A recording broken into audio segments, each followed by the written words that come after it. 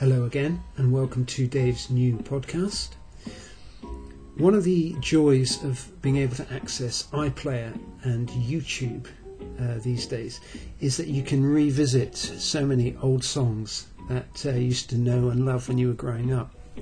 And I was watching an episode of Top of the Pops from, I think it was 1977 on iPlayer, and it's an extraordinary experience because you got everyone with sort of fairly big hair, not quite as big as the 80s, but certainly getting that way, and lots of the pop stars are wearing sweaters and flared jeans, and they all smile and look quite fluffy and happy, and the DJs make sort of bad jokes as they introduce them and all that sort of thing. And then suddenly you get the Jam, and the Jam were this strange arrival on Top of the Pops because they didn't have that big hair and they didn't wear the nice cosy sweaters and they didn't smile and look all benign and happy. They came on with their, skin tight suits and their laser thin ties, and they were spitting, and not physically spitting like the Sex Pistols or anything, but they were Paul Weller spitting out his words, and his frustration and his anger against the system is just a complete shock to the system after you've watched 20 minutes of the likes of Brotherhood of Man and that sort of thing. And when I was watching it, I was thinking, that's what it must have been like when Jesus came on the scene. He goes into the wilderness for a while, which is his time of transition. And he spent, probably 15 years as a carpenter builder, stonemason, metalworker kind of character. Worked with his dad, and then at some point his dad died, so maybe he inherited the business, then passed it on to his brothers.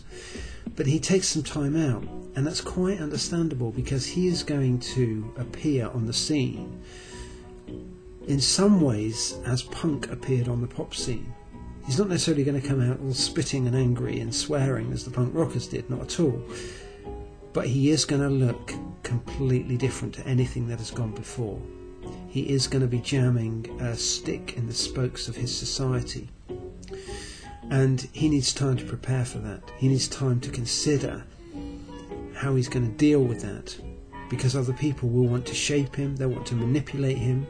He will be grabbed by a lot of people who will be very happy to see him.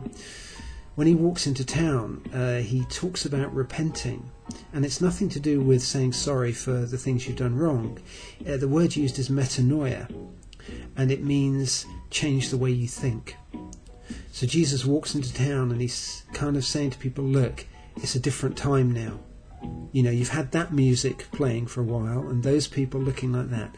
Well, I'm bringing a different music, a different way, a different style. And it means that you are going to have to think differently. And that's the beginning of it, really. But of course, ever since then, people have tried to reshape Jesus, try to put him in a box, try to manipulate him for their own ends. In fact, maybe perhaps we all do it to some degree, because we all come to Jesus with our own viewpoints and worldviews and that kind of thing. But that's why I think it's important to try and rediscover the Bible, and particularly the gospel stories or the blogs about Jesus, Matthew, Mark, Luke and John, because they can help us see again who this Jesus was, who this Messiah was, who burst onto the scene like the Jam on Top of the Pops and asked people to start again and think differently. Thanks very much for listening. That was Dave's podcast.